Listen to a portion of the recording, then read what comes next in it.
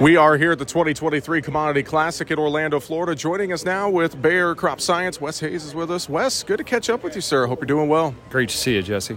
Thanks for the time. Let's talk soybeans and that soybean lineup from Bayer.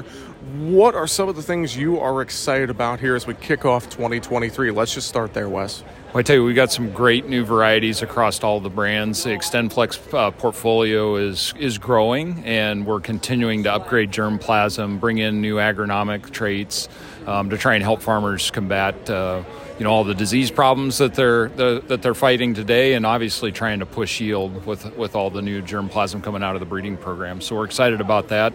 And then, the weed management system around XtendFlex brings a lot of flexibility for farmers, which is great.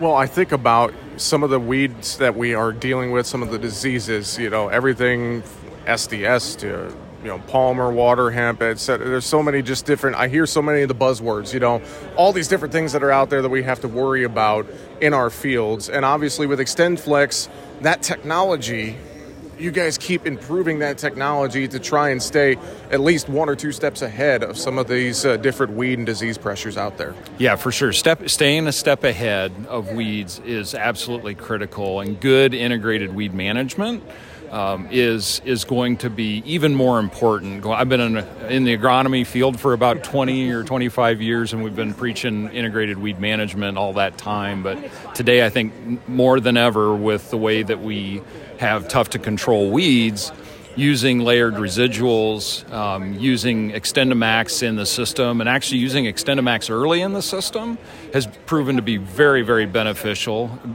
It will provide more consistency in weed control and better weed control. And we've got a recommendation we call the Spray Early with Confidence recommendation, and there's a guarantee that goes behind it, so we back it up, which is fantastic. It's proven really to work well all across the soybean growing area for farmers. We've got a local recommendation for everybody to combat whatever weed it is that they're fighting. Well, on top of that spray early recommendation, any other recommendations you would give growers as we get into this 2023 planting season and growing season? Anything you can think of that they just need to keep in mind agronomically? Yeah, I think, as you mentioned, we've got diseases that are becoming more and more prevalent. We've got better tools today to manage diseases. So using things like Delaro and Delaro Complete. Thinking about that for our northern customers in the white mold area, sometimes spraying a little earlier than you're used to with fungicide helps. But for me, really the critical piece is weed control and staying on top of and in front of the weeds with those residual products. I like to say I don't ever want to see the weeds come up. Rather than killing weeds, let's prevent them. And so that's probably the biggest thing I'd ask farmers to think about is how can I prevent the weeds from coming up?